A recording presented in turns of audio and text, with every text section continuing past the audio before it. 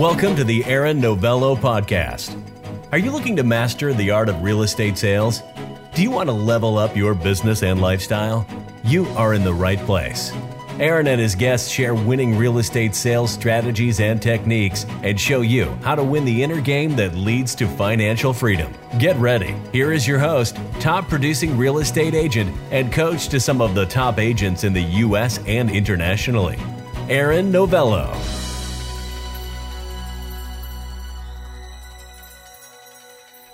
Welcome back, Novello Nation, to another episode of the Aaron Novello Podcast. I have with us a superstar, rock star, awesome human being who I've known for an extended period of time. We kind of came up in the game together. My good friend, Mr. Jeff Silva. I appreciate you taking the time to be here with us, brother.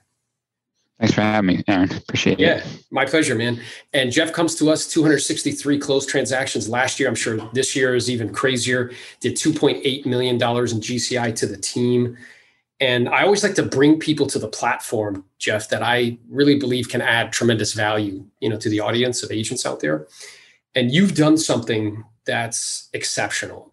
It's really rare. It's what I would refer to as a unicorn in our game, is that you've created a seventh level business, right? So you've went from being a technician, meaning the guy who's actually on the phone, beating up the phones. We used to be in role play groups together and accountability groups, kind of doing that whole thing, to now owning a system and owning a business that does that, right? So what I'd like to kind of ask you and get from you for the benefit of those that are listening is that journey, right? So if you could share with us like a little bit about how you came to the real estate business and then kind of what it was like being a technician at first. So I got in the real estate business back in 2002. Right out of college, I jumped into life insurance and financial services. And in that industry, every day you had to be in the office and you had to pound the phones from like 9:30 to 11. It was like the golden time. And I worked for, a couple like senior partners, setting appointments for them. I'd go out on appointments with them and learn the business. And just after being in the business for a few years, just realizing like you had to go out and sell products that were more advantageous to you and was going to put more money in your pocket than not necessarily doing the right job for the consumer. And I really didn't like that. And not only that, it was a lot of business to business sales. So when you made these phone calls, you had to get through the gatekeepers, which was always challenging. And you were also going after like high net worth individuals who were probably double my age at the time. And I just didn't love it. I didn't have a passion for it. And I remember I got to the point where I just was like sick and tired of being sick and tired. Like literally, I was like, I've had enough. I wasn't making the money I wanted to make. I wasn't having the life I wanted to have. I wasn't hitting all of those things. So I remember I was really always good at like, being the son of a builder. I kind of grew up around houses and construction and knowing things, and I always would work on my own houses. And I was like, went out one day and I picked up a book and it was like buy, fix, sell. I was like, well, maybe I'll start like flipping houses and stuff. And in that process, I remember sitting down one day and was like, all right, like here's what I'm good at. Here's what I know how to do. So here's the options. I either become a real estate agent, I sell mortgages, or I go into construction and build houses. And I was like, all right, well, I thought to myself, God, all I remember growing up as a kid is having my dad yell at subs and being frustrated with all that. I felt like mortgages was going to put me back into that product-driven business, which I just came out of. And I was like, real estate sounded like it was good. My mom at one point sold real estate. My grandfather was a developer. So I went out and I was like signed up for the classes, and I actually understood the classes, got it, and it just felt like the right fit. So I jumped in head first, April 1st of 2002. I had a mortgage, I was married, I had car payments, and my wife had a small income. So I was lit to the fire, man. I really was. And it was like, you got to go out and make money, and you got to go out and do this. And I went and worked for a broker who I had a personal relationship with, and he took me under his wing. And he's like, you want to do this right or you want to do it wrong? I said, I want to do it right. And it just dove right in. And it was like, immediately I started marketing myself to people I knew, created a database, bought Top Producer, the old school disc program. The first day I got in the business, invested $400 to buy it. And I just was motivated. I was highly motivated to get out there. And what I liked about it is when I used to tell people that I was in like life insurance and financial services, you say you're like at a dinner or you're out somewhere, you meet someone, you're like, yeah, and they would go like this, like turn away. And then when you told people you were in real estate, they're like, oh, really? Tell me more about that. And I got in at a time which was kind of similar to the market we're at today. This is probably crazier than them, but it was same thing, multiple offers, over asking price deals, low inventory. I just got in and in that first, 8 months in business, I sold like 18 homes and I was making money and I was like, cool, this is for me. And then it just grew from there. And I just had a real passion for it. And I remember the biggest frustration I had in the beginning was like, I could find the clients and I could do the business and make the sales. I just didn't know how to like get through all the ins and outs to get to closing. And that was probably the biggest frustration that I had. About a year and a half into the business, I asked my wife to quit her job and she came and she started working with me and she was really like my first assistant. And then after she was with me for a while, then we hired somebody and it just kind of grew from there. Yeah, that's awesome, bro. Cause our trajectory is similar. My wife was kind of that first assistant as well. So I'm taking notes as you're speaking. It's interesting because, in the financial services world, whoever you were with, they essentially taught you like the process of selling. Meaning you got to be on the phone, you got to set appointments, you got to pre-qualify those appointments, you got to go on a presentation, and then you got to handle objections and close. Yeah. It sounds like that was very formidable, like helpful to you, because once you understand that process, then you could just apply it to real estate. Is that right? Yeah, exactly. I mean, you learned how to prospect, present, and close. I mean, it was that simple. And I imagine that created like a super competitive advantage for you in the sense that like most people who get into this game have no direct sales background and don't really understand that this is a sales business, no different than selling financial services, no different than selling roofs, no different than selling books door to door. And as such, it must follow the same sales process. So I'm wondering how helpful do you think that was for you? So that way, when you got into real estate, you did 18 deals right out of the gate. Yeah. Well, I mean, I was definitely a born salesperson. I mean, I was selling chewing gum and candy in school. I was always finding ways to make money, just because that's just how I did things. And it definitely, but that gave me more of the formal training that I needed to actually sit with somebody. And when you're sitting in front of, someone whose net worth is $5, $10, $20 million and they're double your age, you learn how to be a little bit more professional than just, the kid selling candy in high school or grade school, excuse me.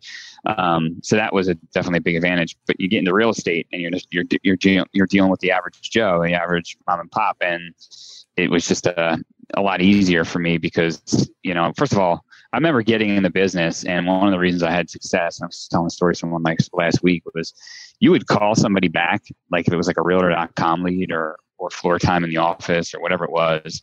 And I can't even tell you how many times people would say, thank you for getting back to me. I've called several agents and nobody responded.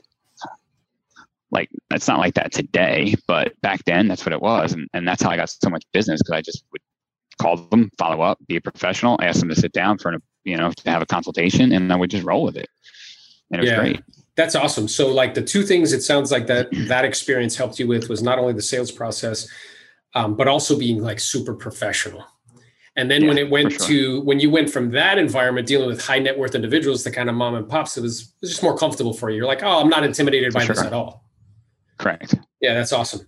Okay. So then you hit the ground running. You got up to 18 deals that first calendar year. You started to get overwhelmed, it sounded like, with the kind of income servicing piece. You were very good at producing the income, but then it was like, oh man, how do you get this to actual closing? And that's normal. Because, my experience is, as I'm sure yours has been, is that success is a series of well-managed breakdowns. So you hit this thing, you broke down, and it's like, oh shit, I need to figure something out.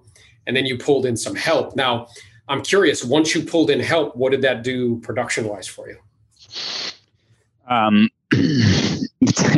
It definitely, so my first full year in business, so the next calendar year, so that would be 2003, I did 43 deals. And I think it wasn't until, I think I did that year all by myself. And then my broker gave me some conveyancing help in the office, and my wife jumped in. And then I'm trying to remember when I got coaching. So it was 2004 or something like that. But bringing in that, my mindset was, and this is the same reason I built a team, and why I have the team today was my mindset was do the things that you're best at and do the high income producing activities, which was being in front of people, making sales, and dish out all the other stuff to someone else that can, so I can leverage my time better.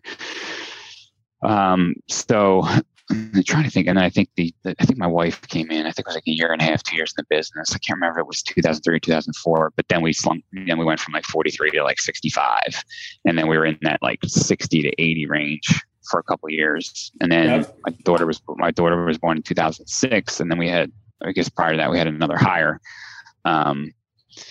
But yeah, I mean, start leveraging myself and bringing in people to handle the day-to-day stuff allowed me to do more business, but it also gave me a little bit more free time. Like I remember, I think it was 2000 and it was either 3 or 4. My wife and I were going on my good friend's father's 50th birthday cruise, like through the Caribbean. Yeah. And in the first 2 weeks of January, I did 10 deals before I got on that cruise ship. And I remember just like, I literally was like doing everything. That was when it was just me still. I mean, I'm like making brochures because we used to make brochures for listings. I'm like doing my farming. I'm like negotiating deals, and I was going crazy. So besides the fact that it allowed me to do more business, it gave me back some time. And I think that's when I started to realize over time was the real estate business is a great business, and it gives you the lifestyle that you want.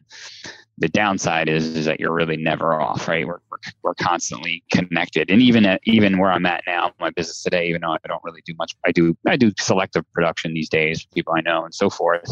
But you always have to, like, my clients are now my agents versus my consumers. So you're kind of always involved. You always have to be involved with the finances and things like that. But I don't run around like with a chicken like my head cut off anymore, slinging property. So forth, yeah. You know what I mean? Yeah. Because in a way it's interesting. You bring up an interesting point, because like traditional success in our game is working 70, 80 hours a week. I mean, that's what it is. That's what we did. Yeah. And what I'm also aware of is that like, that will have ramifications in other areas because you're just not around. Like you don't have enough time to formulate relationships. You don't have a time to like work on your body. You don't have a time to like work on the inside game sort of thing. So, having that leverage is so important. And what's interesting is that you did it quickly, and that allowed you to grow really fast, very quickly. So like, what would your suggestion be to somebody who doesn't have like a significant other that they can pull in and be like, hey, babe, like, why don't you come work with me? Or, hey, husband, why don't you come work with me? First of all, how quickly should they do it? And second of all, like, what would your suggestion be around it? So I see so many veteran agents in this business, agents that are new to the business or have been in a couple of years. Everybody wants to control everything. They don't want to give up anything. They feel like, wow, like, well, I need to handle everything because I'm giving the best service to my client. It's bullshit. Right? Yeah. So it is. And it's not. Like, my best service to my clients would be is each person of my team is going to handle what they're best at, what their specialty is. And, that's the challenge. So I never really had a problem giving up. I never really had a problem. I feel like I'd find somebody, I'd teach them. I'd have faith that they were going to get the job done. I'm not going to micromanage them, although I probably did that a little bit at the beginning. As long as they got the job done and they did it and everybody was happy, I'm cool. If they don't, whenever they want to come into work, whatever their hours are, I don't make people punch clocks. It was like, we have a job, get the job done, period. But it starts with the agent or the team leader, where you have to be willing to give up control and trust the people that you've hired to be part of your organization to help you move forward. If you don't do that, if you want to micromanage everything and you want to be in control and you feel like you have that mindset, well, can't be, the only way it's going to get done is if I do it right and I do it myself. You're never going to get there. So it's all about surrounding yourself with people that are like-minded, that have the same goals and aspirations. And at the end of the day, they want to get the consumer, the deal, or whatever, to the finish line with the least amount of aggravation and try to keep the customer happy. I mean, look, it doesn't mean you're not going to go through growing pains and times where it's not like that, but it's really just, it's the mindset that you have to be willing to delegate, give up and know that it's going to be fine. Yeah. And which one of those two do you think gets in the way of most? Do you think it's resources for people, like the actual hiring somebody and having to pay somebody? Or is it what you're talking about, the mindset? I think it's control, because if you want to find somebody, you will. Yeah, 100%. It's a limiting belief. 100%. So it's so funny because I remember I was doing a talk, and there's like maybe 250 agents in the room, and everything I was saying, there was one person in the crowd. She kept raising her hand, like, "Wait a minute, you don't do this?" I'm like, "No." Like, "You don't do this?" "No." Like, "You have a transaction coordinator?" Like, "Yeah." Like, "You have somebody else who is puts the listening?" I'm like, "Yeah." So finally, after she's doing it so much, I was like, "Hey, can you stand up for a second?" She's like, "Yeah." And I'm like, I'm aware that clearly something that I'm saying is bothering you. Like, it's going against a kind of mental map or a belief system that you have. So what I'd like to do is ask you a few questions, so that way, maybe it could be helpful or useful to you in some way, and maybe the people in the room can benefit. She's like, "Okay." So I said, "How many?" And I want you to know my question I'm about to ask you, it's not ego based. I'm genuinely interested in your answer. How many deals do you do? And she was like, "Yeah, I do like 50. I'm like, "Well, that's great business. Congratulations. Good for you." And I'm imagining, based on the questions that you're asking me, almost all of it is past client centers of influence. She's like, "Uh-huh." I'm also imagining, based on what you described to me, that you're doing everything. In other words, like you're mothering the deals, like you're hovering over all of them. She's like, "Uh-huh." And I was like, what I want you to understand is that no matter how many of these things you come to, unless you change that mental map in your brain, you'll never do 100, ever. It just won't happen. Doesn't matter how many rah-rahs you go to. Doesn't matter like how many books you read. It's always the psychology of the owner that keeps the business back. And that's just a mental map that you need to change if you wish to do more. If you don't want to do more, then just stay at the 50 and hover over all the deals. And that's essentially what you're saying, correct? Right. Yep. And that comes at every single level in business. It does. It doesn't go away. It doesn't go away. It's a constant, okay, let me look at this again. Okay. It's a constant like delegate. We were talking about this like prior to starting, like it's a constant like delegating and elevating. Delegating out of things that aren't my highest and best use, or something that I'm like great at and that I love doing. So that way I can continue to keep elevating into the things that I'm, best at. Yeah. I mean, I was stuck for like a very long time. I mean, I was stuck at good numbers, stuck in that 2 to 250 range for 7-8 years, which is a great place to be stuck at. But the reason I was stuck, it was me. Right. It was the belief that in order for us to grow, in order for us to do more, that it was all going to fall back on me, versus the belief that in order to do that, I just have to find the right people that are willing to step in and maybe have that energy that I no longer have or not have in that area, and have them jump in and let them run with it, and I think it was just for you, probably. I mean, I'm having a conversation before. I'm like, I don't want to do that because it's that means I got to go do this, and I already don't have enough time. It is, and I kind of like having the weekends off or whatever the case may be. And it was just a story I was telling myself. Right. That's it. It's always the psychology of its owner, and that's interesting because I'm listening to a book right now by Bob Iger, who was he's the CEO of Disney for like 15 years. But prior to that, there was another CEO who was like a huge personality. And was one of the most celebrated CEOs.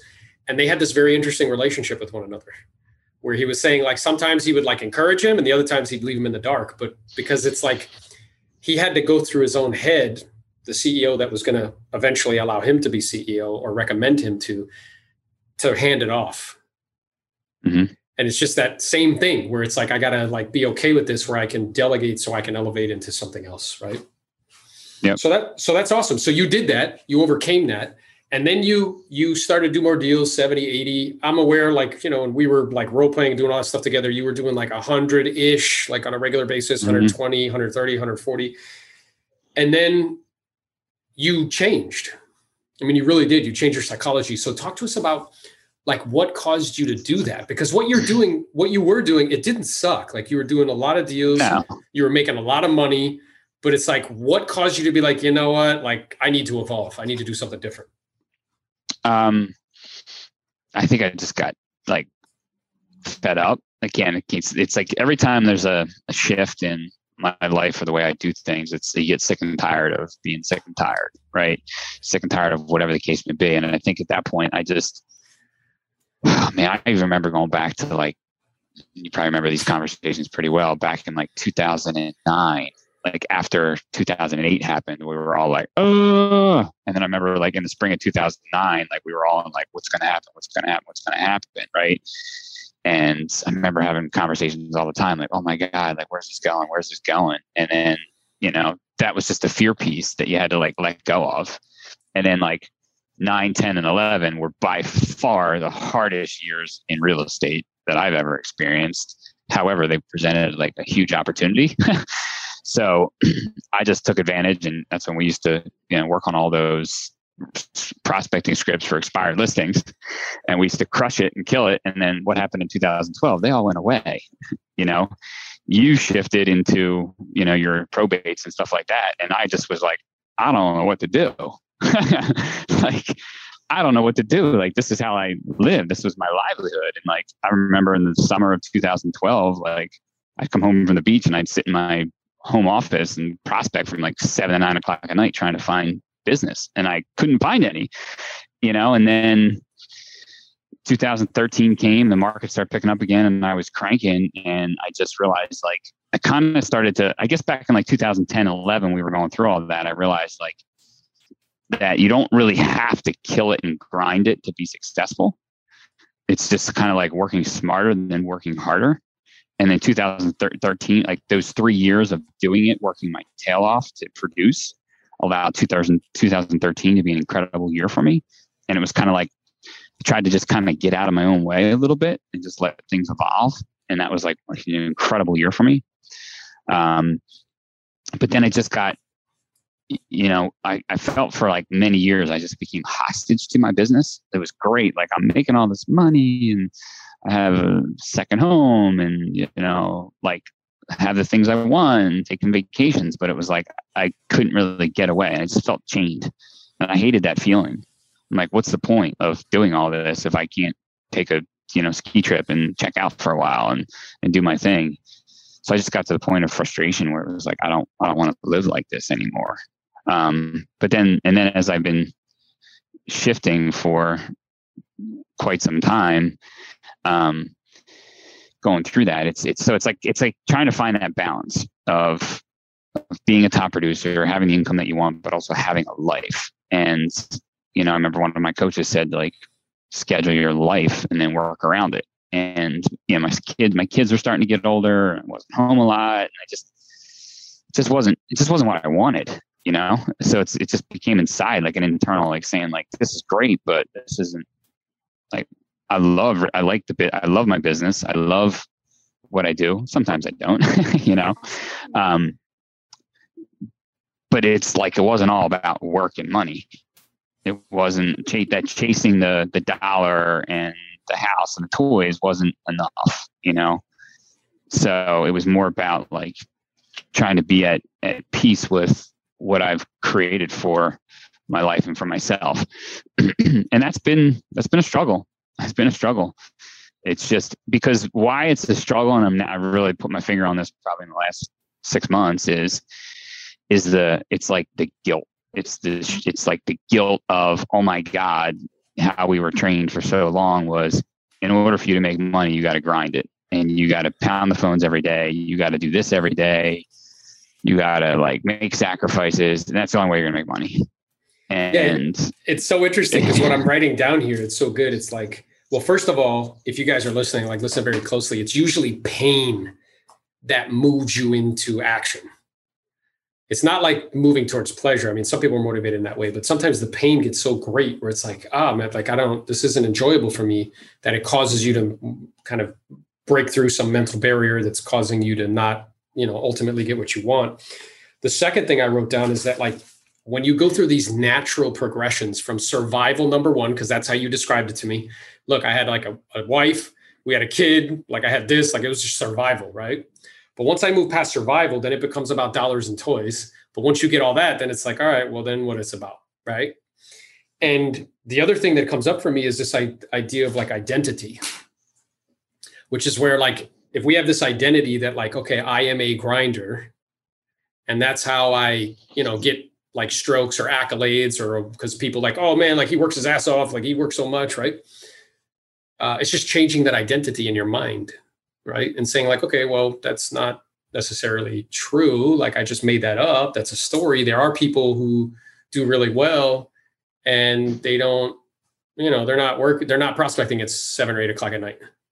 They're not knocking on doors on a Saturday. Like they're just not, right? So you just kind of shifting that. And it sounds like you've done that. I mean, you're still working through it. But it still comes up. Like, cause you're like, here I am, sometimes you feel like I'm not contributing as much as some of my team members are, but then people will remind me like I've also earned the right, Yeah. But but when you're ingrained in that from such a long, all my father was a super hard worker. My grandfather was a super hard worker. My mom was a hard worker. It's just like, that's how I was born and raised. It was like, if you want something in life, you go out and you work for it, like you want to, I wanted a boat when I was like in my early 20s. My dad's like, okay, you got to go buy a boat and fix it up. And then you can have one. I wanted a Jeep when I was in high school. You want a Jeep? Okay, great. Go buy one and fix it up. Then you can have it. Like, yeah. So this just like, it's the programs and patterns that we've adopted from such a young age that you spend your whole life trying to like get rid of, Yeah. And that's become very clear.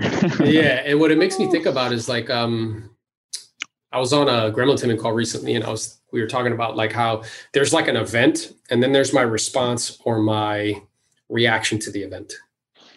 But what most people don't realize is there's a middle piece.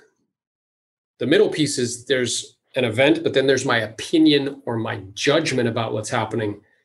Then there's my response or my reaction. Mm-hmm. And that middle piece is so crucial because it's malleable. So I remember calling Rick one time. I was like, Rick, this is nuts, man. Like, okay, there's an event, then there's your opinion or judgment about the event, and then there's like a response or reaction. So that means that most of our suffering or uncomfort or whatever is caused by our opinion or our judgment about what's happening, not what's actually happening. He's like, uh-huh. Yep. And I was like, whoa, man, that's crazy. True. So it's like just being able to like, notice that as you continue to evolve and grow. So right? True. Yeah. So and it's also like it's ours, and then it's societal standards, which is like it's just how we're interpreting what comes from society or what our parents or any of that stuff goes. Yeah, and what's interesting, we have the ability to break away from it. 100%, and I don't even know if it's like break away from it, like because breaking sounds like in my head it makes me think like right. I think simply notice it. Yeah, what we can do is we can notice that it's a story. It's just made up. Just like any other story that we tell, right? Like just a story. Yeah. And it doesn't mean it's true. Right. So like a lot of people used to imagine, I don't know, when Christopher Columbus was around before, he rediscovered America because he didn't discover it. But, people thought the world was flat. That was a story, or that's the story that they told themselves, but it didn't make it true. Yeah. Right. It's just a story. It's true. It was funny because I was having this, as I typically have in-depth conversations like this quite often, I was having this conversation about how, like I'm trying, taking ownership for the choices I've made in my life, right? Taking ownership for those things and looking at myself and how I've been showing up in the world. How have I showed up for my wife, my kids, my team, myself, right? And all that stuff. And you got to take ownership of that stuff, right? And then I was having this conversation with someone that says, yeah, you do, but you don't have to like own your story anymore. Like let go of your story. Like we feel like we have to hold on to it and like own it, you got to take ownership by saying, but our story is what probably keeps us from moving forward because we're like, oh, well, like I can't do this. This is my story. I was, I didn't get the love I wanted from when I was a kid. Therefore, I got to spend the rest of my life in that state, right? Yeah, and then you'll know that be that way. It doesn't, and you'll know that you're stuck in that when you like continue to like tell it. Correct. And continuing to like tell that story, it's like I'm breathing life into it, and it's no different than the story of like, okay, I'm a grinder, just the story, versus like, oh well, like I could. There's actually this other way that I could do it, and there's still work involved, just different work. And that's okay too. Right. So it's just recognizing that and being open because I'm aware like my tendency in the past, and I know you very well, your tendency in the past is we were not open. It was like this, bro. Like blinders, like, don't talk to me. Like, nope, like this is the way it is. My story is the story no matter what. Right. And that is, there's power in that, but it's also limiting, right? Because you miss out on opportunities. So for sure. So if we kind of go back to this trajectory, so it's like you're doing deals, you're at 150, then you had this like kind of internal, like, this isn't really what I want. Like I have money, but I don't have that much time. Right. So then what happened? Like, where did you go to gather the information that you needed in order to build this pipe that you built? A lot of coaching, a lot of training, a lot of seminars, a lot of masterminding. And I think, through Keller Williams, one of the things that I learned, in switching from into going to that coaching program for years and finding a couple people that mentor me and so forth, what I really learned was that as you build and you create, first of all, again, you find the right people that have the same passion, but like if you don't create opportunity for others, then you're going to lose them.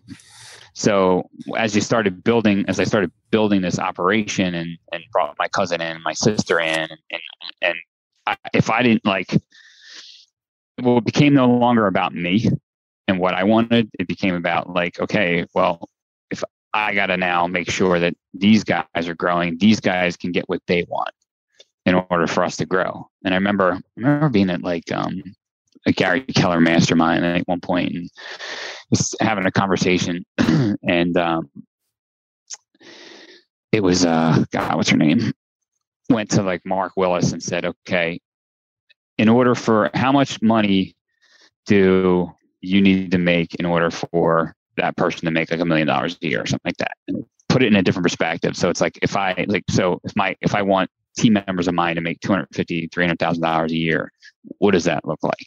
And I can't remember exactly how the conversation went, but I was like, that makes sense.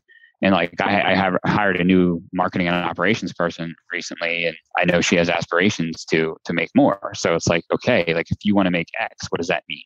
Because if I have a staff person or a team member making $250,000, $300,000, $400,000 a year, what does that mean for me? What does that mean for my organization? What does that mean for the owners in my organization? We're doing well. So, and that's becoming more clearer and clearer because you bring in, when you bring in new talent, like I have somebody with me for 4 years and she's like a rock star. I have to create opportunity for her. Right. So, because I want these people to be part of my organization. That's the thing that I've realized over the years, probably one of the passions that I love the most in my business. And it's probably the thing that has kept me is that, and I've thought about this quite often. It's probably the one piece that really hooks me in is that this real estate business has changed my life. Real estate has allowed the changing of lives. I've changed clients' lives. I've changed my own life. I've changed my team members' life. I have literally made a major, major difference for hundreds and hundreds of people, thousands of people. Look at this, you and I, great friends. Why? Real estate business. Yeah. I'm telling you, some of my best friends, closest people in the world that I spend time with every weekend, I've met through the real estate business. Mortgage guys, current real estate agents, clients, all my circle, I've known through real estate, right? Which is wild. My ski groups through real estate, real estate has made a tremendous impact on my life and all the people in it. So it's pretty awesome how it has allowed us to touch so many lives, and I see that now as I bring people up and I see how they come with nothing and all of a sudden they're on top of the world. My cousin is my business partner, who's been with me. I've been in 19 years. He's probably been with me 15 or 16. I had to beg him for 2 years to leave his $60,000 a year job with benefits. Yeah. Now he's an owner in the company. He's making great money. He loves the business. He's passionate about it. He just bought a beach home. Drives nice cars. He lives in a neighborhood that he never thought he would live in a million years. You know what I mean? And look, it didn't come. It's not all my doing. He works his tail off, but it was an opportunity that that I saw, that I helped others create for themselves, and that's pretty awesome.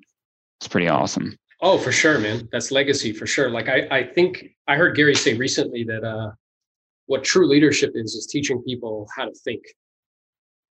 so they can do what they need to do when they need to do it, so they can get what they want when they want it. And the legacy of a leader is how many other leaders you've created because you taught them how to think. And that's really true, right? So when you look at like your cousin, like you taught him how to think about, this, and I'm sure it's spilled into other areas, right? And the other people that you lead. And what is interesting, what I wrote down is that basically the focus had to shift from being like about you to being like, okay, how can I create opportunities for other people? Instead of hoarding all these resources to myself, how could I share them and create opportunities so that way other people can benefit? Is that right? It's about keeping the ego in check. You know what I mean? And if you do that, like I find that I'm a pretty low ego kind of person. I mean, every once in a while it pops up. That's right. Yeah. But that keeps you, that's about being fun. But yeah, you have to. And if you make it all about yourself, then you're going to be, at the end of the day, you're going to be all alone, Yeah. Well, and it's interesting because, in an environment that we were in, it was like, somebody do like 200 deals and be like, well, how many did you do? I remember that. It's like, who cares, bro? Who gives a shit? Why are you even asking me that? Like, it's so silly, right? It's because it's like implied that like other people doing deals is not as good as if you do them yourself, right? Right. So, and that was the other piece too. I remember like the Keller Williams mindset was, and I still think this is a very, very one of the most valuable mindsets for the company, was like, would you rather have a bigger piece of something smaller or a smaller piece of something big? Right. And even when we just hired a new ISA/agent last week, and I had a long conversation with her, and I said, a lot of times when we bring people on to our team, they question commission splits and so forth and so on. And I said, you know what? I said, I'm on a team. I have splits just like you do. I don't want to do it all myself. It's completely true. You try to do everything yourself, you're only going to get so far. So, and you're not going to have a life, because at the end of the day, like I want what I've learned, like I want to have a good quality of life. I want to be able to like spend time with my kids. I took like 5 vacations in like the first 4 months of the year, It was great. Like, COVID helped that. Like I took my kids skiing for 2 weeks. I took my own trips for 2 weeks. We went to Mexico for a week. Like we had a lot of fun, which to me was like, without this business and the income and having the systems and people in place, I wouldn't be able to do that. And because I never went on vacation with my parents as kids, it was something like I wanted to do in return for them. And I also knew that like we had an opportunity during COVID to take advantage of that a little bit. So I did, but if you like, I don't know, at the end of the day, like some people, I understand that they look at real estate as, it's fun to them. It's their golf, it's their skiing, it's their tennis, whatever the case may be. And, and I do enjoy the business, but it's not, at the end of the day, like my family and, and the things that at the end of the day, people aren't going to remember me for like the number of houses I sold, and I remember you and I would talk about for many, many years and many, many calls, the number of days we have in our life. And you would be like, all right, well, the average man's got 14,000, whatever, how many days it is. I'm probably pretty close, right? And you're like, all right, so now you've used this of these, how many of these? So it's like, at this point in your life, like, how do you want to spend the rest of your life? How do you want to spend those days? And I'd like to think that every day is not easy, but just like what you're doing now, you want to leave an impact on people's lives. You want to make a difference in them. And like I said, this business allows us to do that, And hey, we get caught up in the day-to-day, the minutia of things at times, and the deals and the people and the nonsense and the chaos. But when you take a step back and you look at it all, it's like, okay, what is this all about? That's awesome, brother. I think people can certainly benefit from that perspective. So I guess my question to you is, moving forward. So here you are, you're doing, 200 plus 260 plus, you'll probably do more than that this year. You'll probably make more than $3 million this year, gross to the team. So like, what's the vision moving forward? Like, what's Jeff Silva's life going to be like 5 years from now? It's funny because my cousin called me up a couple months ago. He's like, what do you want, dude? And he's like, do you want to grow this thing or what? Because I do. And I said, I want to grow it But I said, I don't want it to all fall on me. Just like that conversation that we were having a few minutes back. I said, so if we can find the right people, and I'm all in, so we found the right people. We're rebranding, we're growing, we're hiring, we're doing things. And we'll easily be at 300 transactions this year. Our volume's already probably at where it was last year, and we still got plenty of time left. The next step is 500 transactions. But it's starting to come from a place where it's awesome, because I don't feel like it's all falling on me anymore. I really don't, which is awesome, because I did for a long time. Now I almost feel like I'm getting pulled by my operations person, like, man, I got to step up my game. You know what I mean? Like, holy cow. But it's great, because I just have to be there to answer questions or review things or to look at things, but it's really just, we're fortunate that we truly have an expansion business. And the reason that we have that business is, my team's in Pennsylvania. I live in New Jersey. My sister now lives in New Jersey. I've got people that live in, it's kind of funny. Right from day one, my goal was to go from the suburbs to the shore, which is the beach of New Jersey. And it was kind of like this vision I had that was there. I spoke of it a little bit, but I kind of handcuffed myself and said, like, well, maybe, or I'll dabble in it and see how it goes. And it's kind of just organically happened, especially with me living here. So we truly have created that. So just over time, it's really to have a stronger presence. We've already got all the people in place to make it happen. It has been happening.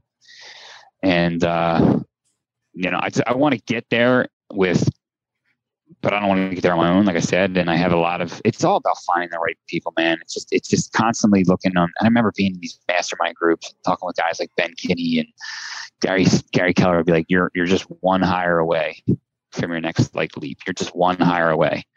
And now it's funny, because once you make that shift, and once I've made that shift, now the right people, and we had this conversation a few years ago, once you're in alignment, the people just show up. Yeah. They really do.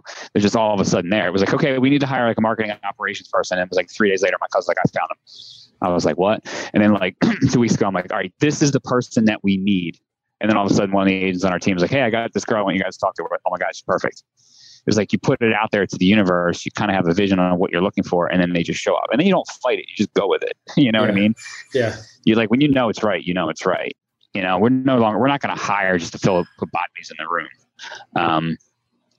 But I say this all the time to every person we bring on the team. I want people to grow. I want people to be successful. I want them to have a life, though.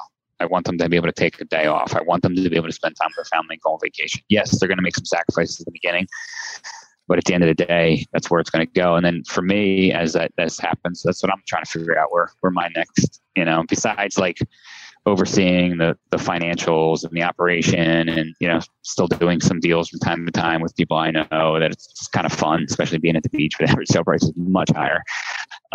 That's kind of cool. It's just really finding out what my next move is in terms of, I don't know what that is yet. I'm trying to figure that out, It's awesome, brother. Well, it's a great position to be in, and I know you will figure it out. So again, I appreciate you greatly taking the time to be here with us. So if people want to connect with you, if they want to, send you a referral, where can they find you?